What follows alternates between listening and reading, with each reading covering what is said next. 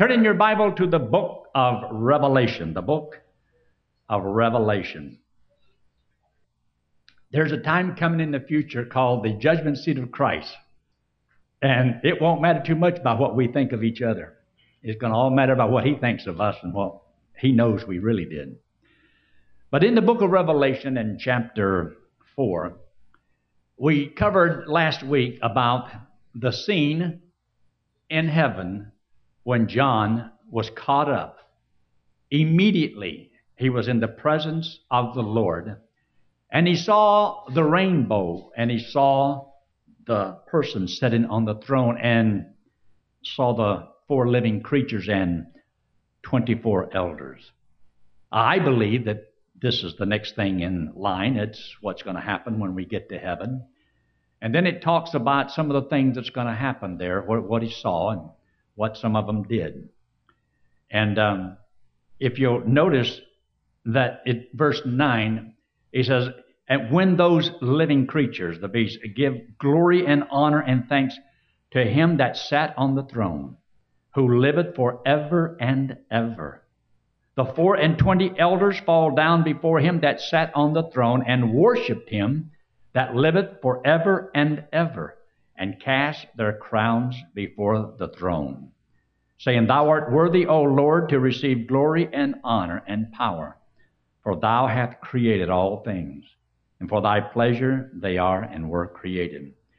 So this is what they're going to say and what they're going to do, and John saw this when he was caught up into heaven, which I believe one day, if the Lord comes back soon, whilst we're still alive, we're going to be changed in a moment, the twinkling of an eye, and we'll be caught up to meet the Lord in the air. And we're going to go to the judgment seat of Christ, and we're going to see what they saw. And it seems like it's almost impossible to put it into print, the glory of the Lord. There's never been somebody's description of the person sitting on the throne except by saying bright light, the glory, and so forth, rainbow, like a sardis stone or jasper and so forth. But no description, what they actually saw there, or they didn't see it. I don't know. But I sure would like to know, and I'd like to say, I have an inquiring mind. But the part that I like is where he says, and the elders, the 24 elders, cast down their crowns. Now, this little old lady, she had a dream one night, and she dreamed that she went to heaven. And when she got to heaven, she got her crown. But everybody was walking around, and everybody stared at her. So she says, well, why is everybody staring at me? She says, because there's no stars in your crown. She thought, there's no stars in my crown? What are the stars for? She says, the stars in your crown is because you were a soul winner. And she says, oh my goodness. Everybody's got stars in their crown but mine. And she pleaded to let her go back to the earth and be a soul winner. And said, I'm sorry. Once you're here, you can't ever leave. And then she woke up and became a soul winner. Now, I don't know what it would take for you or for me to realize the importance of, but I want you to hold your place right here and turn over there to the book of Daniel in chapter 12. The book of Daniel in the Old Testament in chapter 12. Right after the book of Jeremiah and Ezekiel, and of course the Lamentations stuck in there, but don't worry about that. And go over there to the book of Daniel in chapter 12 and look in verse 1. This is in the Old Testament, but it's pretty good. It's written about 2,500 years ago. And look what God said to his servant. And in verse 1, it says, And at that time shall Michael stand up, the great prince which standeth for the children of thy people, Israel. For there shall be a time of trouble. Now this time of trouble, that's the tribulation period. Such as never was since there was a nation even to that same time. At that time thy people shall be delivered, which is at the end of the tribulation period. Every one that shall be found written in the book. In verse 2, and many of them that sleep in the dust of the earth, that's the bodies that are in the graves, shall awake, some to everlasting life, some to shame and everlasting contempt. And get this, they that be wise shall shine as the brightness of the firmament, and they that turn many to righteousness as the stars forever and ever. Now, we don't really know what a starless crown would look like or a crown with stars would look like. I don't know if there's stars in the crown, but I know that God talks about the soul winner, the soul winner's crown, and that there's something more to it than what we can see and understand, but it must be worth it, because the day is coming that we're going to wish we had done as much as we possibly can. Now go back to the book of Revelation, and whether or not this is symbolic of what all of us will do if we have any rewards at all, or any crowns, and whether or not the crowns is the reward, well, there's a lot more to it than what we know.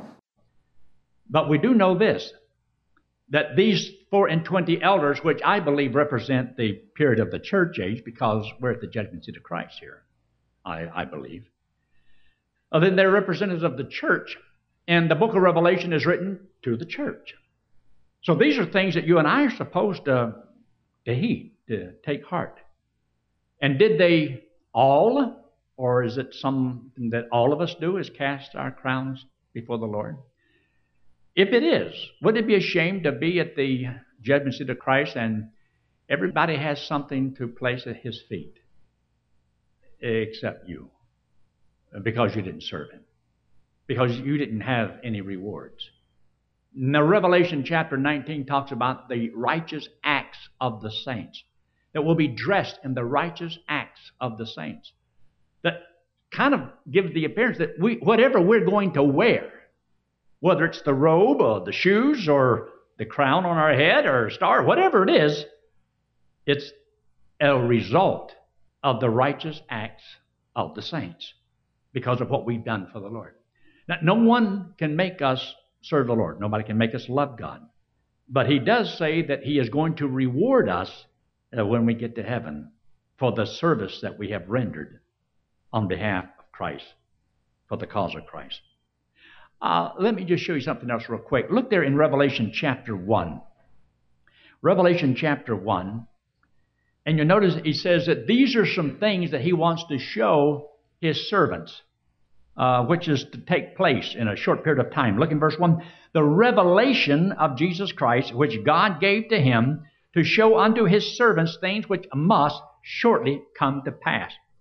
Now, it seems like it's only been 2,000 years. But in God's eyes, it's just a short period of time. But look what else He says here in verse 2. Who bear record of the word of God and of the testimony of Jesus Christ and of all things that He saw. Blessed is he that readeth, and they that hear the word of this prophecy, and keep or guard those things which are written therein, for the time is at hand. So the book is actually written, it seems like, to the churches. It's written to us.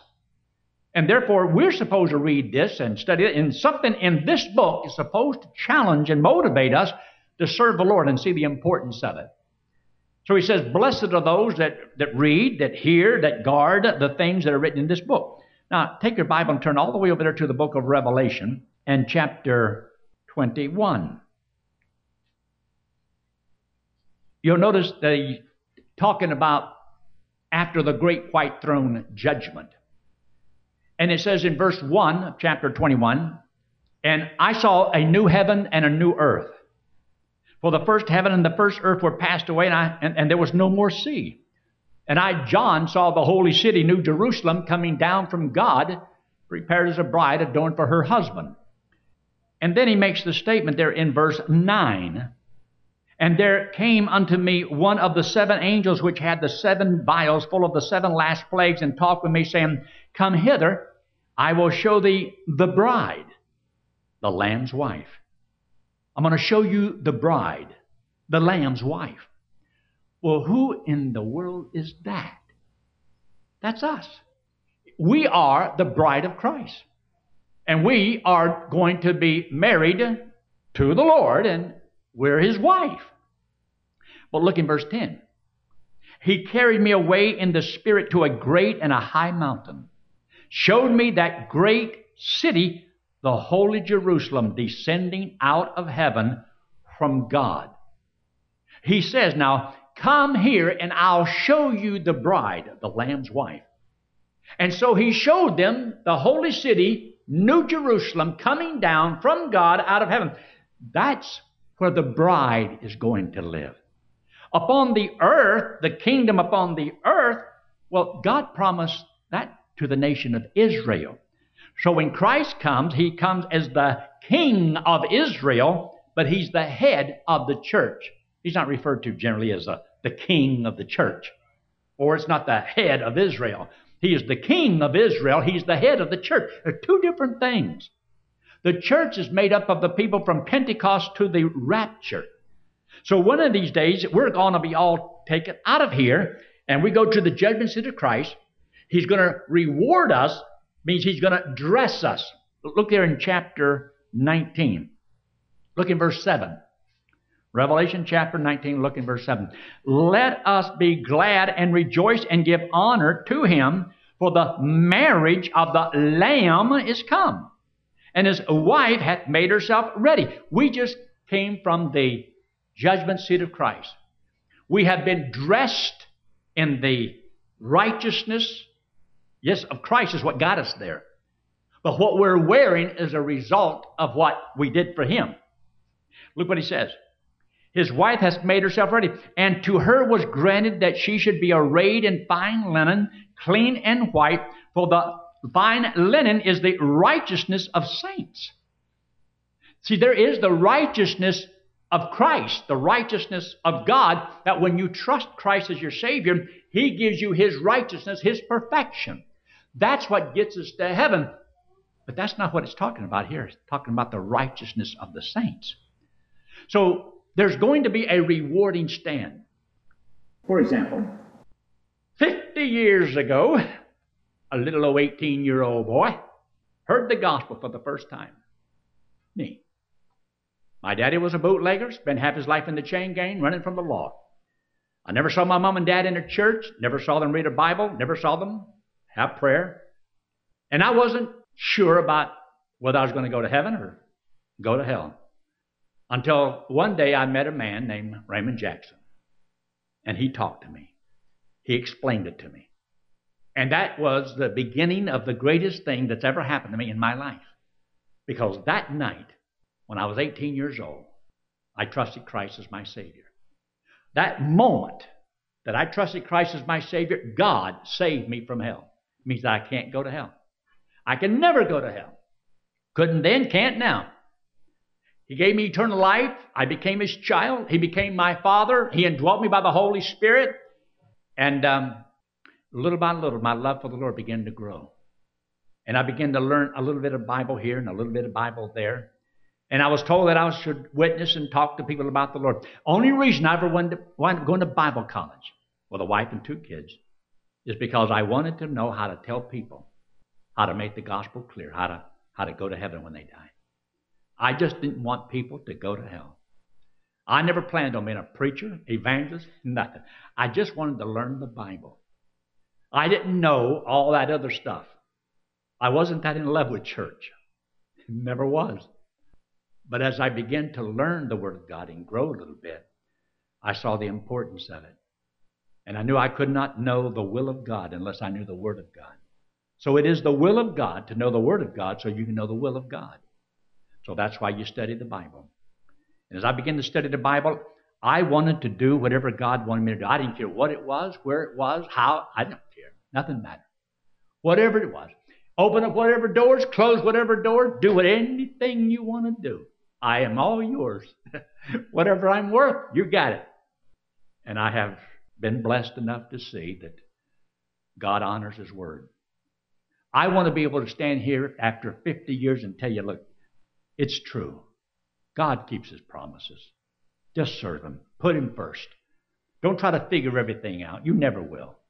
Don't figure how God's going to do something. I don't know how God's going to do I don't have no clue today what He's going to do tomorrow, no more than I did 50 years ago. I don't know what's coming down the road. I don't care what's coming down the road.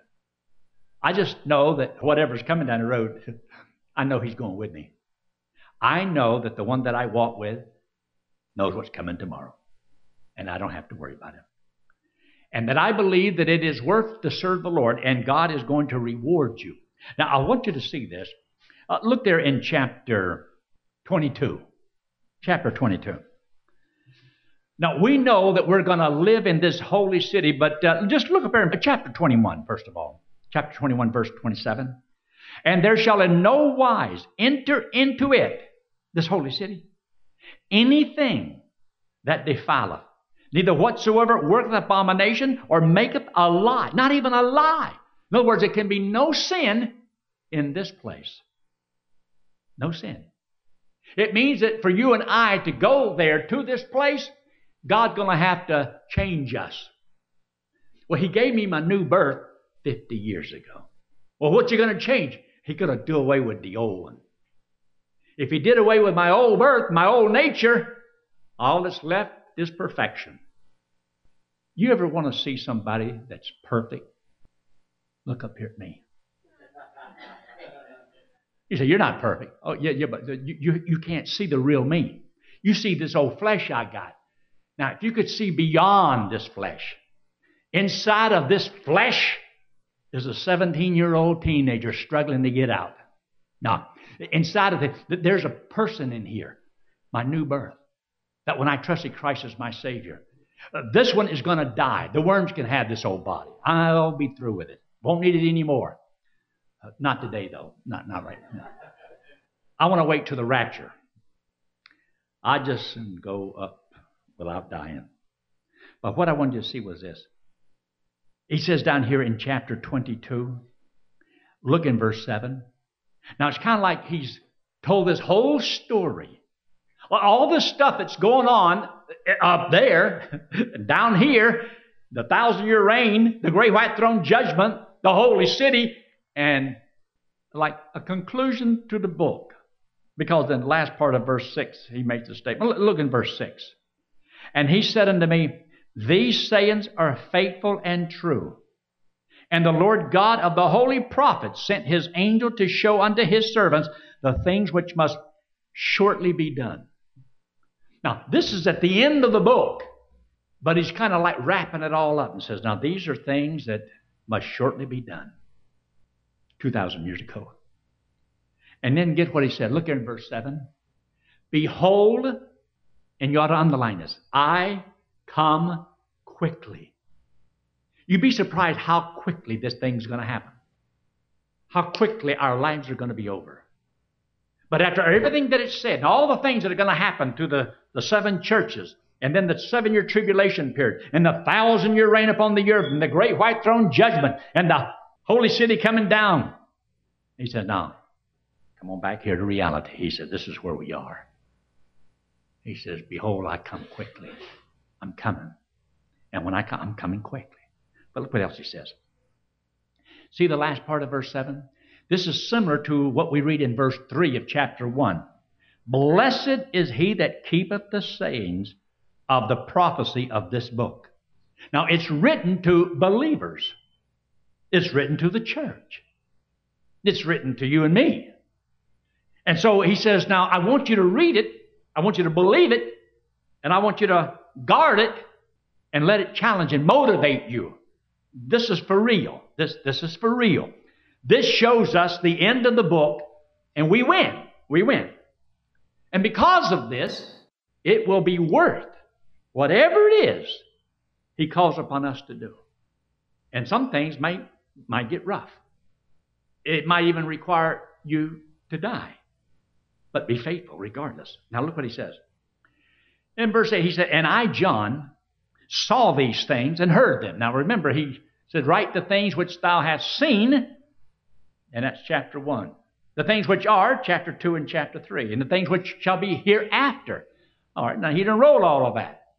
So he's kind of like wrapping it all up. And he says, I fell down to worship before the feet of the angel which showed me these things.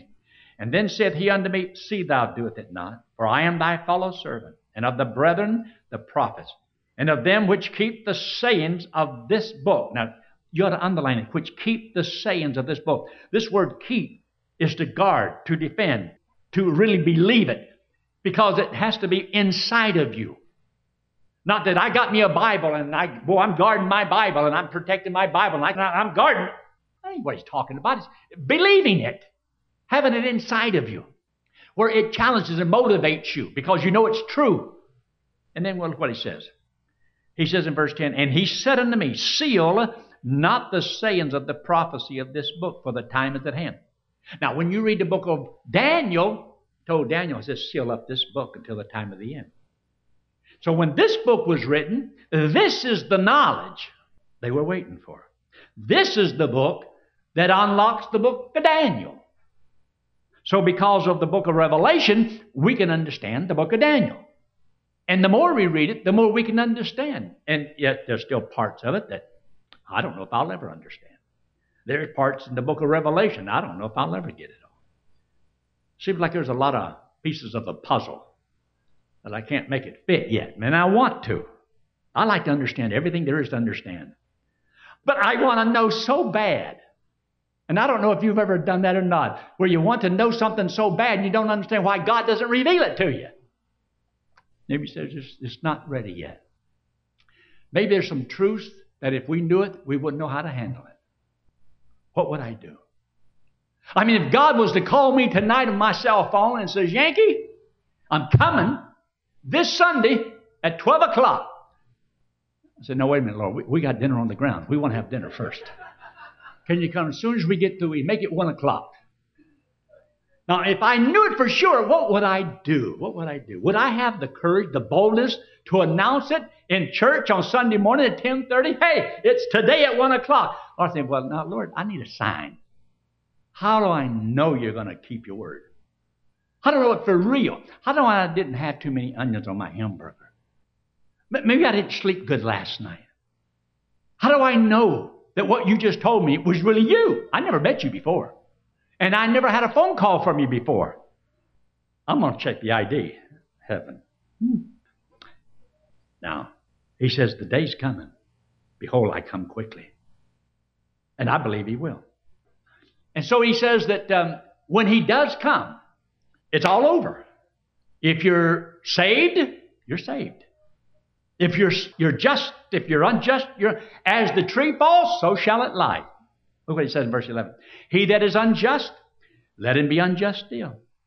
He that is filthy, let him be filthy still.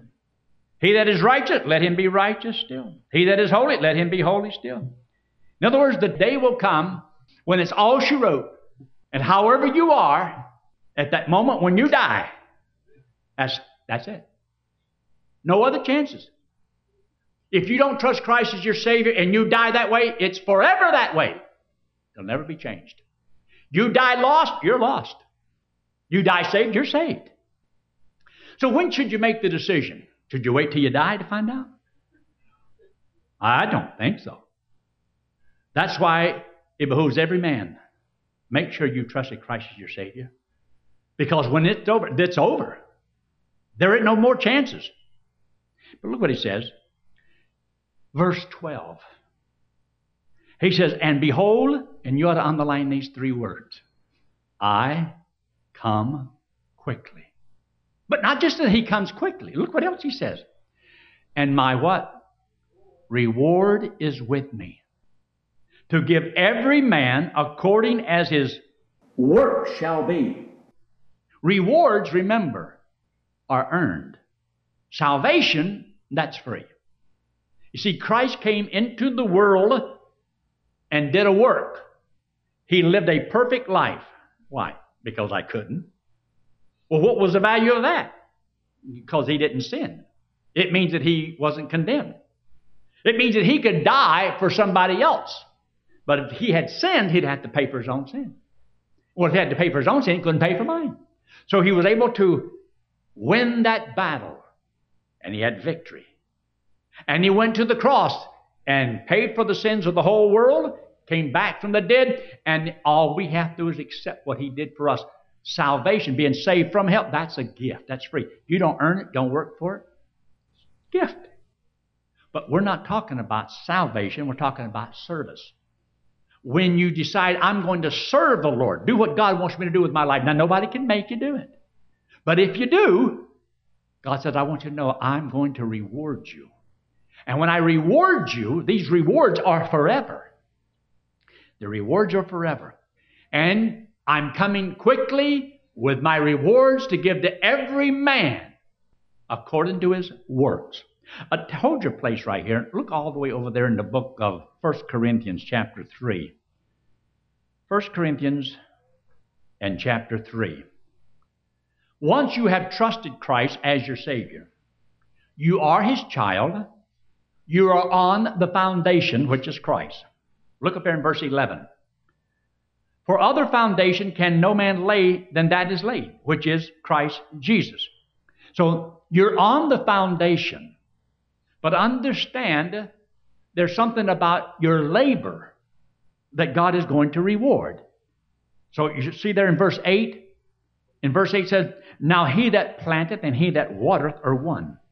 And you ought to underline this because this is what he said over there in the book of Revelation. Every man shall receive his own reward according to his own labor. Isn't that what we just read over there in the book of Revelation? Yes. He's going to come quickly, and one of these days, boom, it's all over. All your chances are gone. You won't get no more. Now is the time to do what you're going to do for the Lord. You can be as bold as you want or as cowardly as you want. You can be shy or timid, but when you get there, nobody cares. Don't let the way you are keep you from being obedient to the Lord. You can use it as an excuse if you want. I'm afraid, scared, whatever the reasons are. Do you want there to be stars in your crown? Not just that you have a crown, but do you want some stars? I don't know what all it's going to be, but whatever it is, it must be something. It must be worth it all.